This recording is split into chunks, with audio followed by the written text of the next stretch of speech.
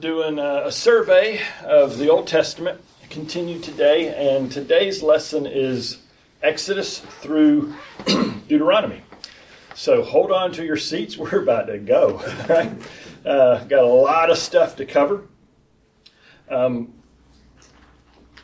Adam had Genesis last week, and that book covers probably more than 2,000 years.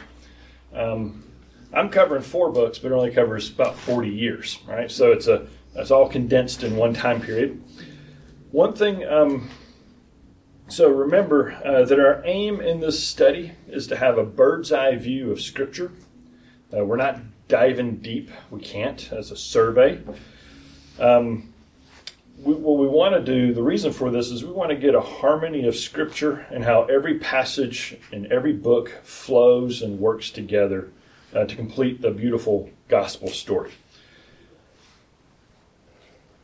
We want to see the central theme, the scarlet thread that's woven throughout every passage, every book. And part of the reason we want to do a survey is it helps us to know the whole Bible so that we don't fall prey to false teaching, and helps us to see that Christ is in all of Scripture. So let me pray, and then we'll dive in.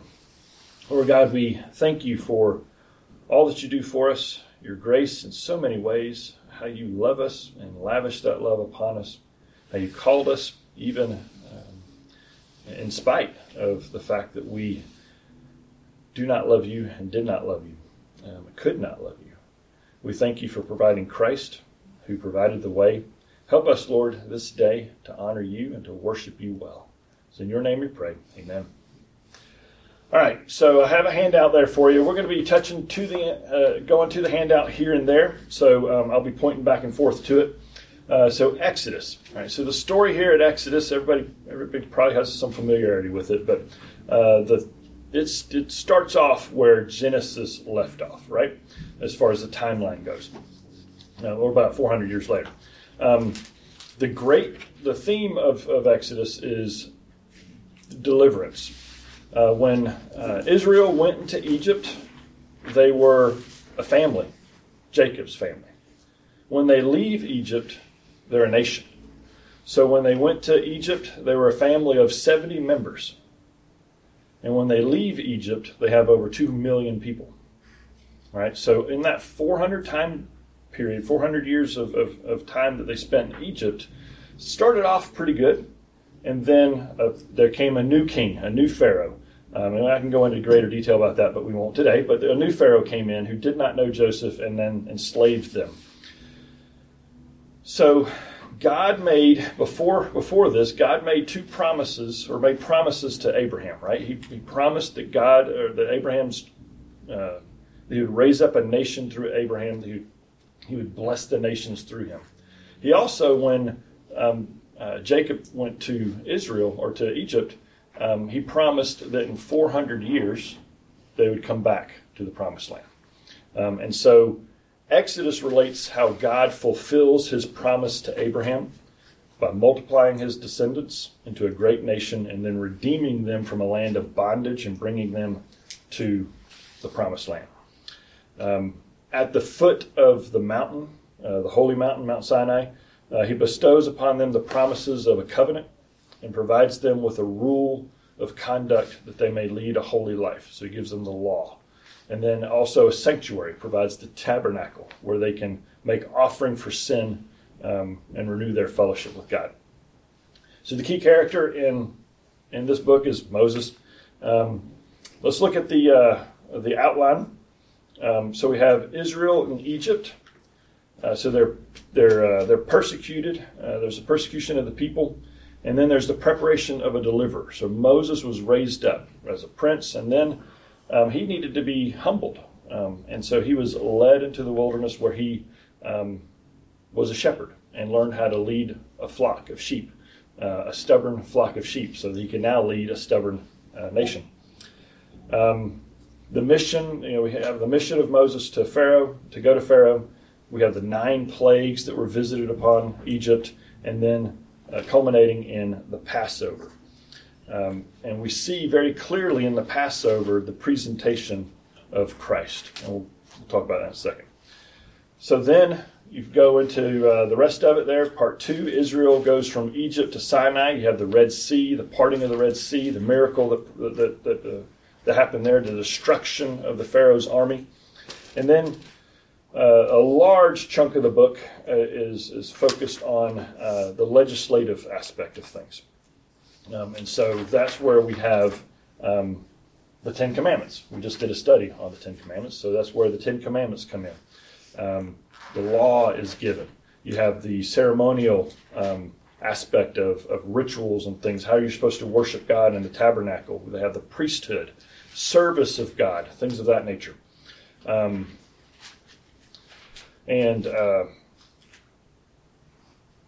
we see that they appoint priests and things of that nature.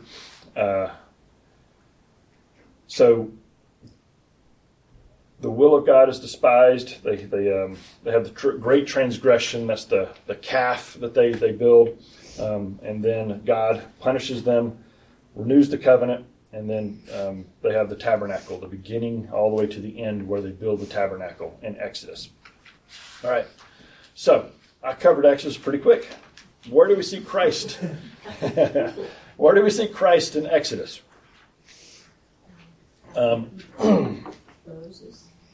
So, yeah, the burning bush. When you read that passage of the burning bush, it says God sent an angel, sent one to the bush, and then he spoke to Moses from the bush, and he declared, "I am God." Right? I am. So that was Jesus, pre-incarnate Jesus, approaching Moses. And he says, "I am," right? Now, how do we see that in the New Testament? Jesus many times said, "I am," multiple different times, but one time in particular where power was delivered when he said it was in John 18, 4 through 6. That's when he's in when he's about to be betrayed. They're coming to arrest him, and they say, "Where is this Jesus of Nazareth?" And Jesus answers, "I am." And what happens? They all fall backwards. The power of his word stating, "I am." Okay. Then we see in Exodus 12, we see the Passover lamb. Right. So Passover. Jesus is the ultimate fulfillment of the Passover lamb. He is the lamb, the substitute. Very clear picture of Christ there. We see Christ in the water from the rock that that Moses hit the rock and water came out. Jesus says to the woman at the well that he is the living water. We see Jesus in the manna. Heaven sent manna is a clear prefigurement of Christ.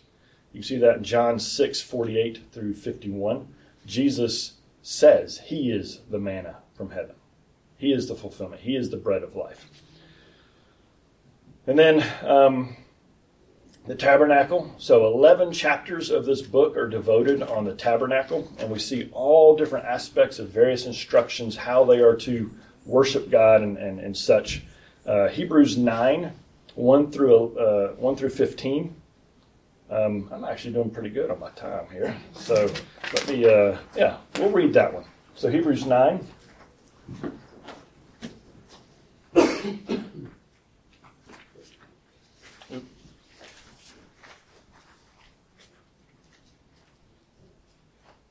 One through 15. Now the first covenant had regulations for worship and also had an earthly sanctuary. A tabernacle was set up. In its first room were the lampstand, the table, and the consecrated bread. This was called the holy place.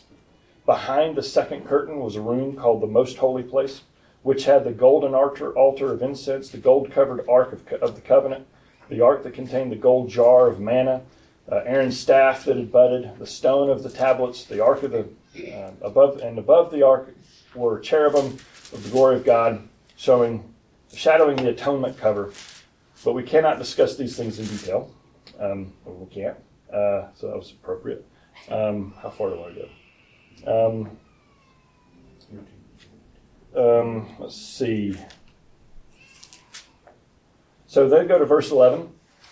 When Christ came as high priest, The good things that are already here went through the greater and most perfect tabernacle that is not man-made. That is to say, not a part of this creation. He did not enter by the means of the blood of goats and calves, but he entered by the most holy place once and for all by his own blood, having obtained eternal redemption, the blood of goats and bulls and ashes of a heifer, sprinkled on those who are ceremonially unclean, sanctified them so that they are outwardly clean.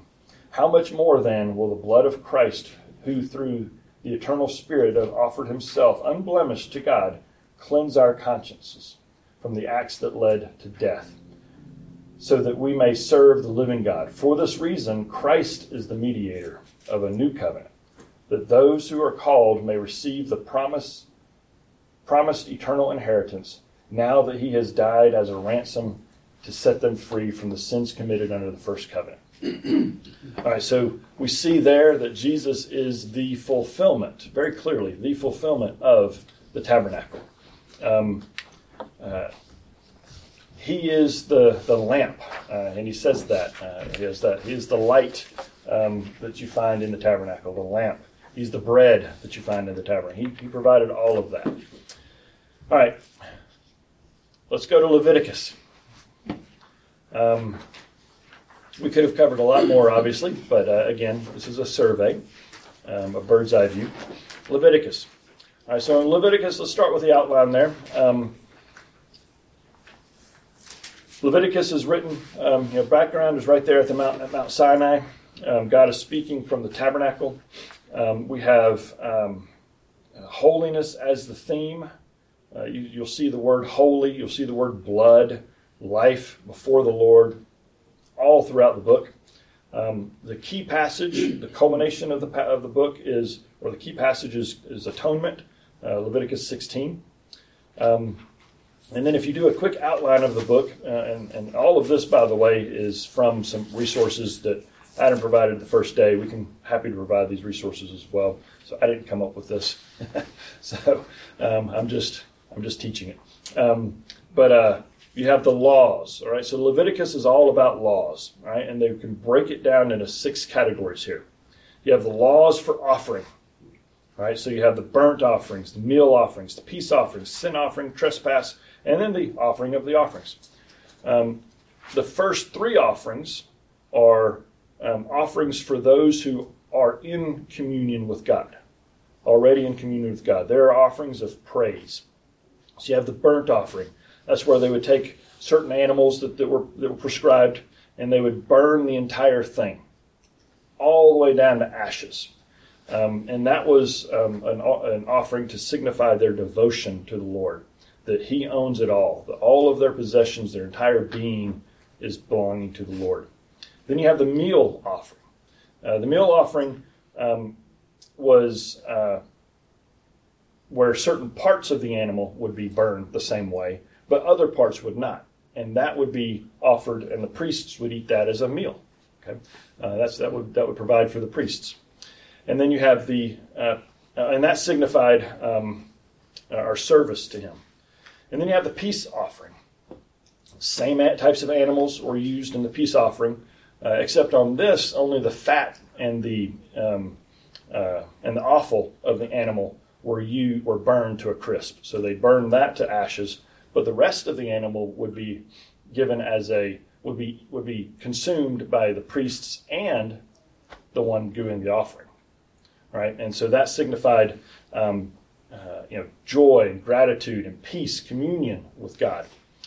And then you have the next 2 offerings, sin and trespass offerings. Those are for those people who wanted to gain communion with God, right?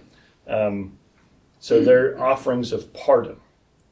The sin offering, you couldn't use just any goat. It had to be an animal without blemish, right? Hands were laid on that animal. Sins knowingly committed were put onto that animal. And this was for wrongs done that you knew about, sins that you came and you confessed. Trespass offerings were very similar to sin offerings, except they were for those sins of omission, those sins that maybe, I probably sinned here. I'm not really sure exactly what it is, but let's cover it, right? And so that's what the sin of trespasses was for, right? Significance for these offerings were forgiveness is to be found through God and God alone, and through sacrifice, right? Romans teaches us that the wages of sin is death, right? Here it is right there. Ephesians 5:2 says that Christ gave himself up for us as a fragrant offering and sacrifice to God.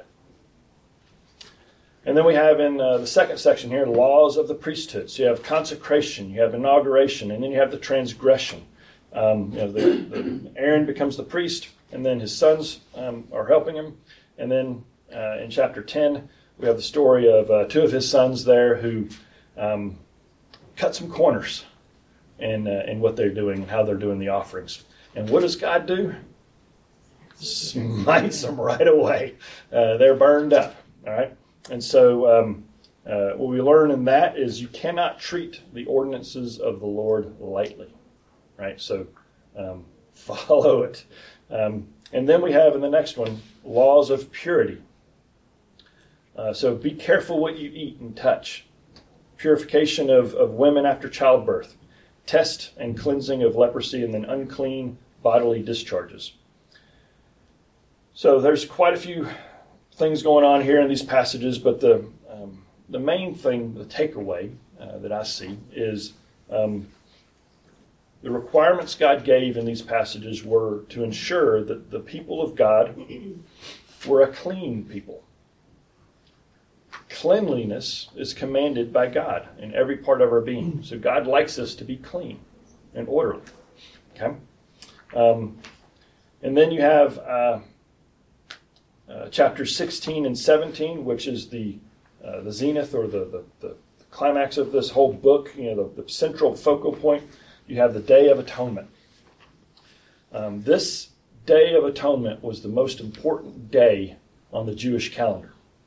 It's the 10th day of the 7th month. Their month starts in April, so it's October 10th would be the day in our calendar. On this day, the need for atonement was pressed down upon the people of God.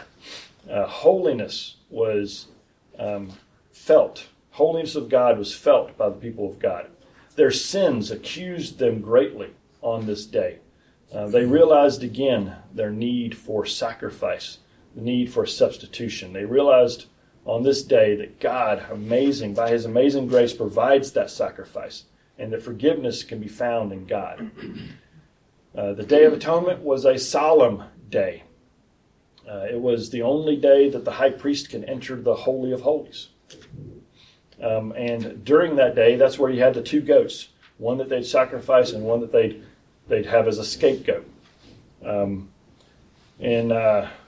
Leviticus 17, we see the sacredness of blood.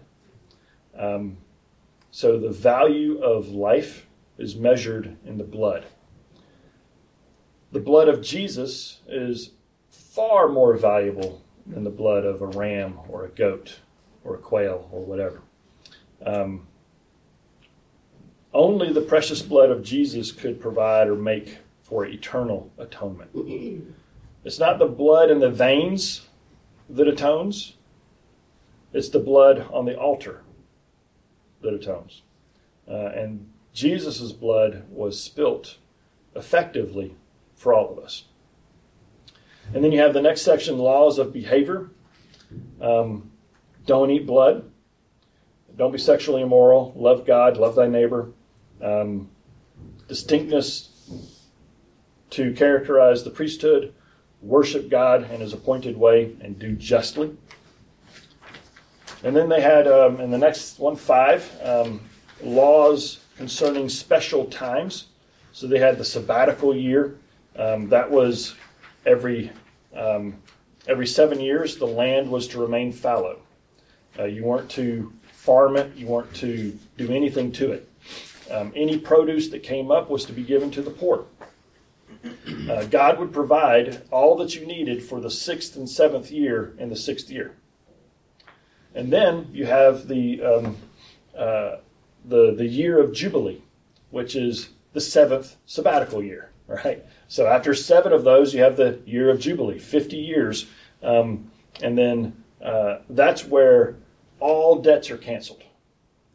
If all debts are forgiven. If you'd sold your land because you needed to make ends meet, that land comes back to you. All slaves are set free. It was a year of rejoicing, of freedom, of rest. And then you have number 6, chapter 26. You have laws of consequence. Obedience brings blessing. Disobedience brings curse. Right? So, application. Jesus was our offering, right? We have all these offerings that they're talking about, all these bloody sacrifices. Jesus is the one. He is the atonement. He is the perfect and offering who voluntarily put himself in our place. We see the priesthood, and there's a lot of stuff in this book going about the priesthood and how they're supposed to be conducting themselves and how they're supposed to dress and what they're supposed to do. The priests were just a shadow and a type. Jesus is the only and eternal mediator. His compassion is perfect. The high priest wore spotless dress. Jesus was spotless in his character.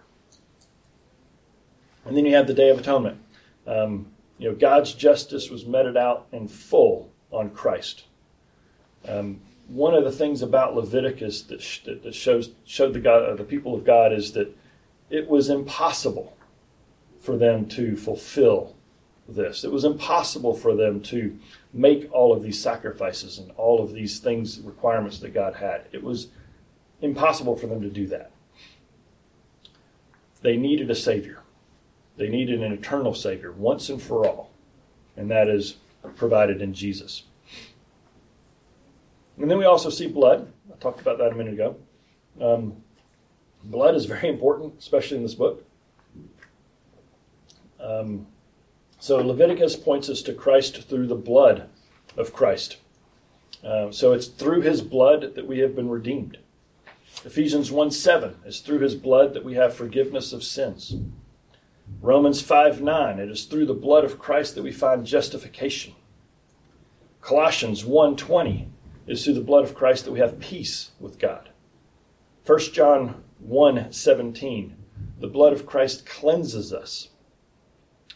Revelations 1:5-6, we have privileges because of the blood of Christ. We're sons, we're children of God.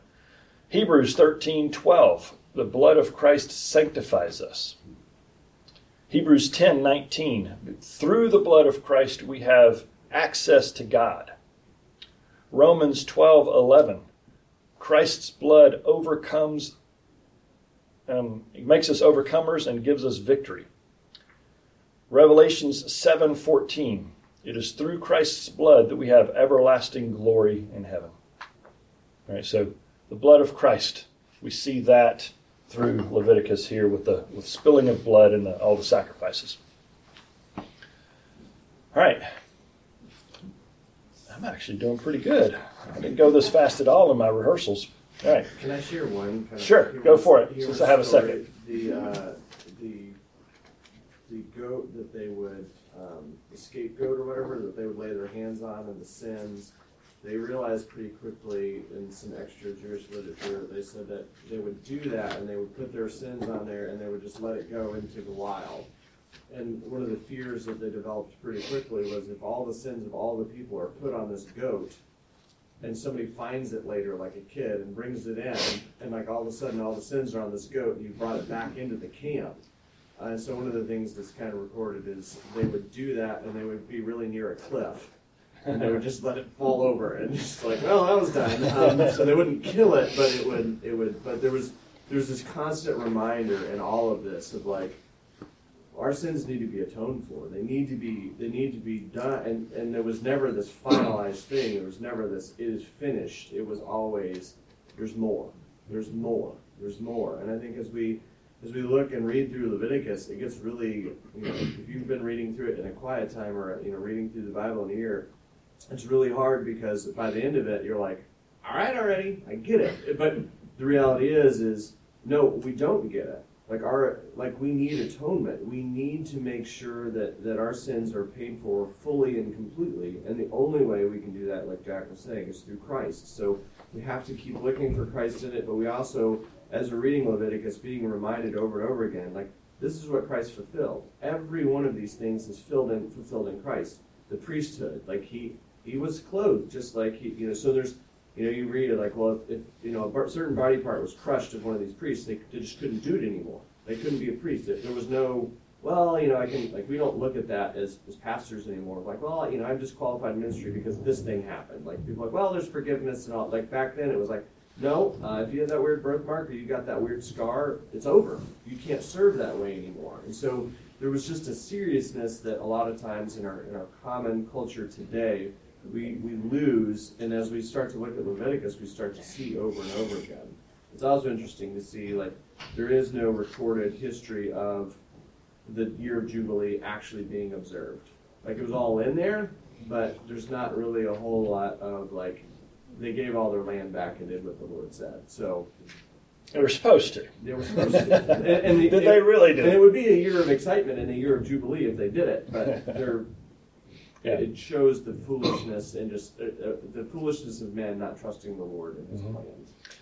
And we do see the book of Leviticus has some solemn aspects to it of sin.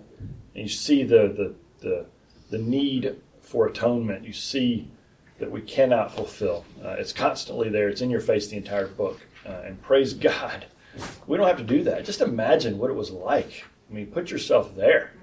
We got 2 million people who need to do this. How many goats and rams and stuff? How many? It was just, they were killing them left and right. Blood is everywhere. It was not. It couldn't have been a pleasant sight. Right. And we're in our society, where we go to the grocery store and we pick up a piece of meat that's nice and fresh and clean. Right. That's not what they were seeing. Okay. Yeah. Well, you see all the blood and stuff, right? You don't have blood and guts everywhere. There they did, right? We have a hard time getting people to take trash out after a fellowship meal. Could you only imagine trying to clean up after that? Yes, very true. All right. The woman who touched Christ's garment. Mm-hmm. I don't want to get into a woman who was separated because of blood or discharges in your bed and all that. I think we look at it as how serious God took your cleanliness, but one of the aspects that was shown to me recently is she didn't want to touch Christ because she would make him unclean. Mm-hmm. So she just touched the hem, bottom, and Christ makes a big deal of it. Mm-hmm. Power went out from me. Who touched me? But for her to be healed like that, and for him to then reach down and touch her, and the uncleanness is now on him, and it's devastating. If you think about it, if anyone who was unclean, they had psoriasis, right, or whatever, they were banished, right? And that was tough. And so, Jesus came to fulfill that, and His mercy and His grace, His love for that woman, for the leper, and for those outcast, puts that into a whole new light. All right, Numbers. All right, so Numbers. The book of Numbers has an intimate connection with Leviticus, yet it's entirely different. All right, so Leviticus is about the believer's worship. Numbers is about the believer's walk. Leviticus is about purity. Numbers is about pilgrimage. Leviticus is about spiritual position, and Numbers is about spiritual progress. Leviticus is about our condition within. Numbers is about our condition without. Leviticus is ceremonial. Numbers is historical. Leviticus has the sanctuary as prominent. Numbers, it's the wilderness. Leviticus emphasizes privileges. Numbers emphasizes responsibilities. Leviticus calls us into fellowship with God. Numbers calls us to faithfulness to God. Leviticus emphasizes the priests and our access to God. Numbers emphasizes the Levites and our service to men. Numbers used to not go by the name Numbers. We call it Numbers because of the Greek translation of it, and they did it that way because you had the census in the beginning and you had a census in the end. So there's two census given in the book of Numbers. But it used to be known as the Journeyings. It was a book about the journeys of the Israelites. It also used to be titled Murmurings at one point in time. The Jews would have used that as a title for it, and those are appropriate titles because the book is really about the journey of the Israelites and their murmurings and their complaints constantly to God. So we look at the outline. At the very beginning of the first 10 chapters, we have preparations for leaving Sinai. Right, so they're about to go. They're supposed to go to the promised land. They're organizing the camp. Their men are numbered. Their war people are numbered, and they only did the census on the men capable of war. We can then determine that they had about 2.25, 2 million, somewhere around there, people. Legislation for the people was given. They had rules regarding lepers and trespass against a fellow husband and wife, Nazarites, things like that. They had provision for service. They had a dedication, anticipation of the march, and they started out. So things are going fine. From Sinai to Kadesh, it starts to fall apart right away. So they leave, and then immediately, in verse 11, or chapter 11, verse 1, they start complaining about the hardships of the road and about the food, right? And about just everything. Like they're saying, if I have to eat manna one more time, where's the garlic? They wanted garlic, and I'm all for that. Where's the onions? Where are the leeks? Where's the meat? And so now they're lusting for food, and God graciously gives them quail. And then I had it down to read that, so let me see if I still want to.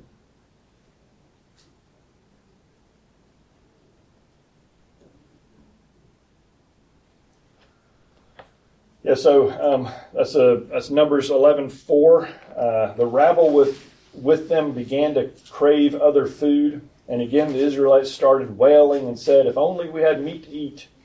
Remember the fish we ate in Egypt at no cost, also the cucumbers, melons, leeks, onions, and garlic. But now we've lost our appetite. We never see anything but this manna. Okay? God was providing food from heaven, right? Manna. And they're getting sick of it. Okay? And so they wanted something else. And then you have sedition of Aaron and Miriam. They fight against Moses for a bit. They get slapped down. Miriam gets leprosy. Moses prays for her, and she's healed. That's my summary of that. And then you have apostasy. That's probably one of the more famous sections of Numbers. The Israelites are about to enter, and what do before they enter? They send out spies. You have the 12 spies go out, and they see the land flowing with milk and honey, and they come back, and how do they report?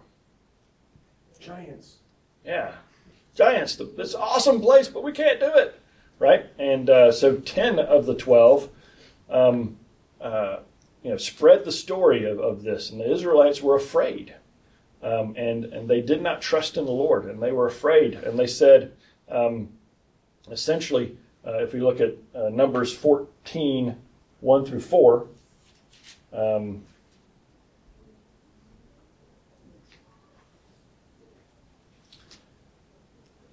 that night, all the people of the community raised their voices and wept aloud. All the Israelites grumbled against Moses and Aaron, and the whole assembly said to them, "If only we had died in Egypt or in the desert. Why is the Lord bringing us to this land? Only let us fall by the sword. Our wives and children will be taken as plunder. Wouldn't it be better for us to go back to Egypt?" So they were rebelling against God. And what we see here is, they're overcome with fear. They wouldn't trust the Lord. And we must be careful what we say in the presence of God. What did they say? Would rather have him. You got it, bro. Exactly. You'd rather die in the wilderness? There you go. All right. And so then we have the next section. It's from Kadesh to Kadesh. All right. What happened? They wandered aimlessly. All right. So chapters 15 through 19 occupy 37 years where they're just walking around in the desert. All right. They're going from one place to another. And they die. All right. All these people die. One thing that's not commonly known is what about the 10 spies? What happened to them immediately? What happened to them? They die in the desert? No. They died before the desert. God said, he took them to account for that.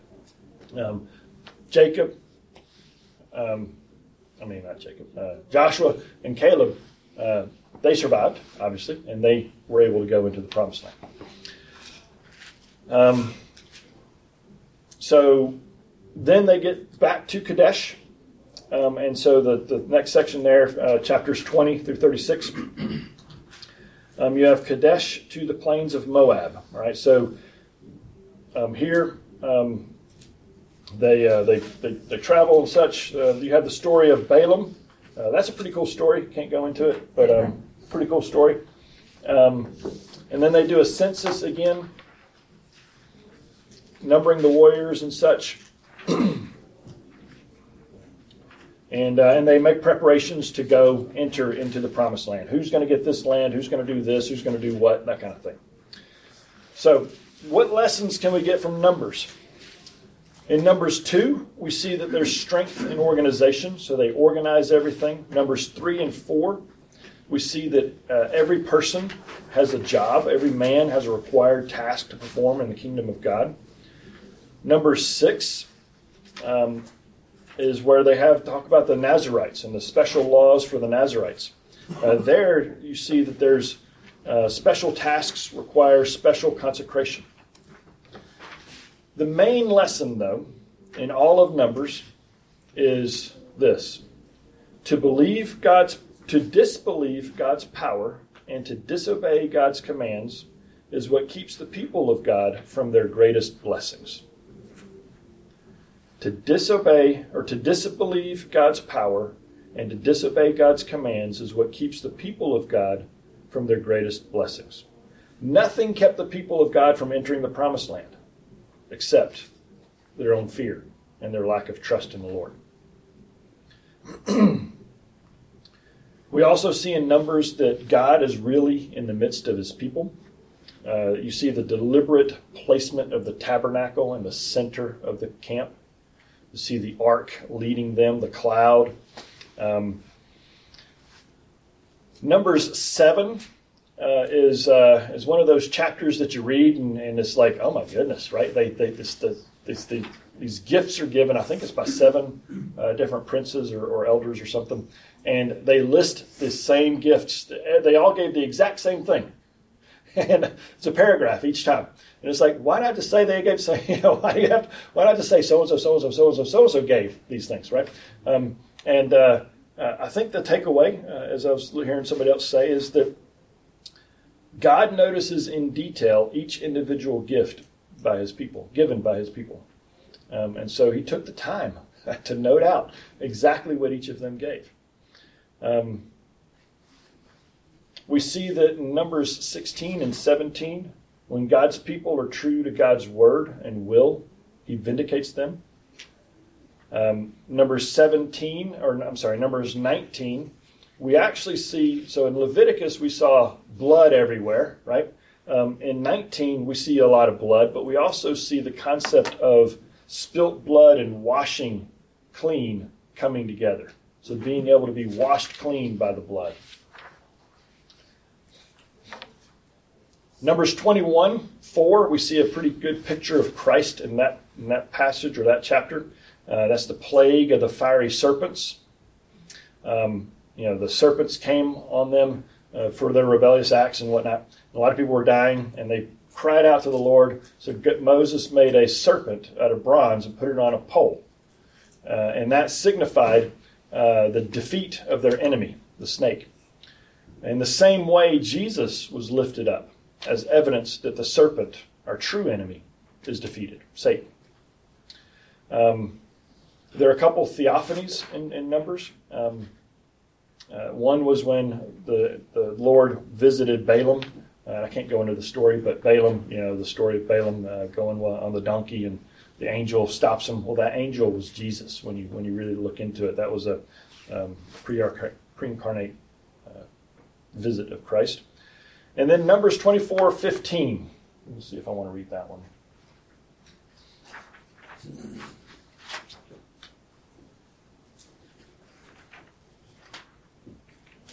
Okay, so here we see a prophecy of Christ. This is Balaam making a prophecy of Christ. And Numbers 24 starts off with an oracle. And then you see in verse 17, it says, I see him, but not now. Behold him, but not near. A star will come out of Jacob. A scepter will rise out of Israel. He will crush the foreheads of Moab, the skulls of the sons of Sheth, and it keeps it going on. This is a reference to Christ and his prophecy of coming again. All right.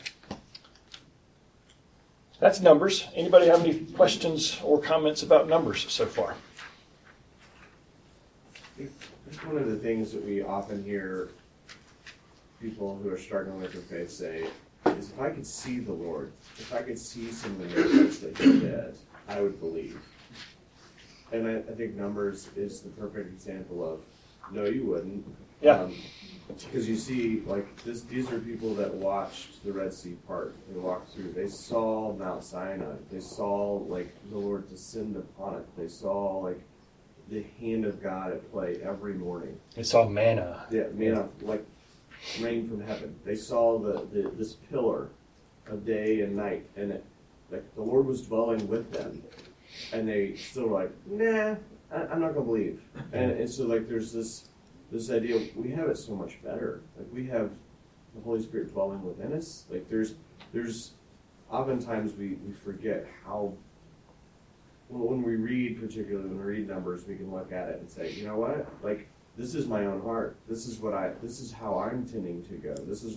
I can relate to these people because I'm just like them. And Christ is somehow allowing me to get past this through the power of the Spirit, and what a gift it is that we live in a different time. Than that, and their clothes never wore out, and their shoes never wore out. It's how did that work?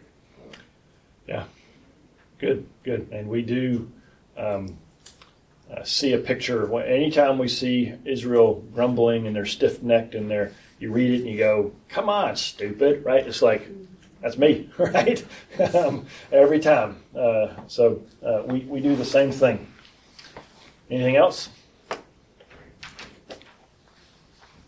I don't know if this is accurate, but I read somewhere once that it really should have taken them 11 days to get through the desert.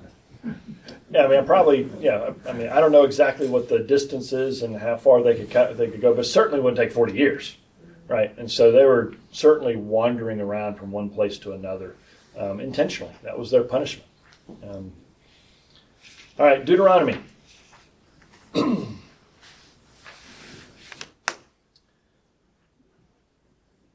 All right, so Deuteronomy is an interesting book. So Moses is writing this book. It's a remembrance of the past and such, but he writes the book of Deuteronomy, and I'll go into that in a second, a little bit more of it. But Deuteronomy 31, 24 to 26, Moses instructs the people that when he finishes this book, don't put it in the ark. That's where they used to keep those things. He said, put it next to the ark. Put it somewhere else. And it's like, why? And Moses is wanting to, he knows that this book is going to bring, he knows that the people are going to stray. Okay? And he knows their heart already. And so the book is lost for a long time. 700 years. And in 2 Kings 2, or 22, 1 through 13, we see that the book is found. And that's in the reign of Josiah. And they find the book. They're doing some demolition to something or doing something, and they find this book, and they bring it out, and they read it, and they go, oh my. They bring it to Josiah, and he says, oh no, we're not following this. And a revival takes place in Israel through this book. Also, 700 years after that, roughly, Jesus comes in, is in his temptation, at the end of his temptation, and Satan comes to him and tempts him 3 times. And Jesus gives answers all 3 times from the book of Deuteronomy. Okay? So this is a powerful book, a good book. The book of Deuteronomy means second law, so it's really the second recital of the law. The book of Deuteronomy is actually quoted more than any other Old Testament book in the New Testament. All right, so what is the setting? The book is written right at the border there. They're about to cross over into the Promised Land. The whole book of Deuteronomy is written to convey one lesson. That is, you must surrender entirely to your covenant God and obey him. Obey, and everything will go well. Disobey, and you will be cursed. That's the whole point of the book. All right? It's also Moses' farewell. It's his farewell address to the people he loves. Deuteronomy is very similar to Leviticus, but Leviticus was written primarily to the priests and Levites about the ceremonial things that they had to do. Deuteronomy was more for the everyday person, how you live your life in a holy manner, in everyday life. Also, in Deuteronomy, we see some clarity that wasn't given in some other passages, like when Moses, I believe it is in Exodus, they choose the elders and such. In Deuteronomy, they actually add instructions. There's instructions added for those elders. And we saw, when they send spies to check out the land in Numbers, we don't realize though that the spies, it wasn't Moses saying, "Hey, let's send some spies in there." It was the people wanting to do that. It was the people that wanted to send those spies. So we get a few more ideas, clarifications in Deuteronomy. All right, so the outline. Deuteronomy is essentially a remembrance of the past. Moses lets history be the teacher. He reminds the people that when we obeyed God, he blessed us. When we disobeyed God, he cursed us. Therefore, as you enter the promised land, remember this and obey God. Okay? He gives commandments for the present. You have the, I don't know how to say that, the law at Sinai, we'll say. And the special laws concerning religion, government, and such.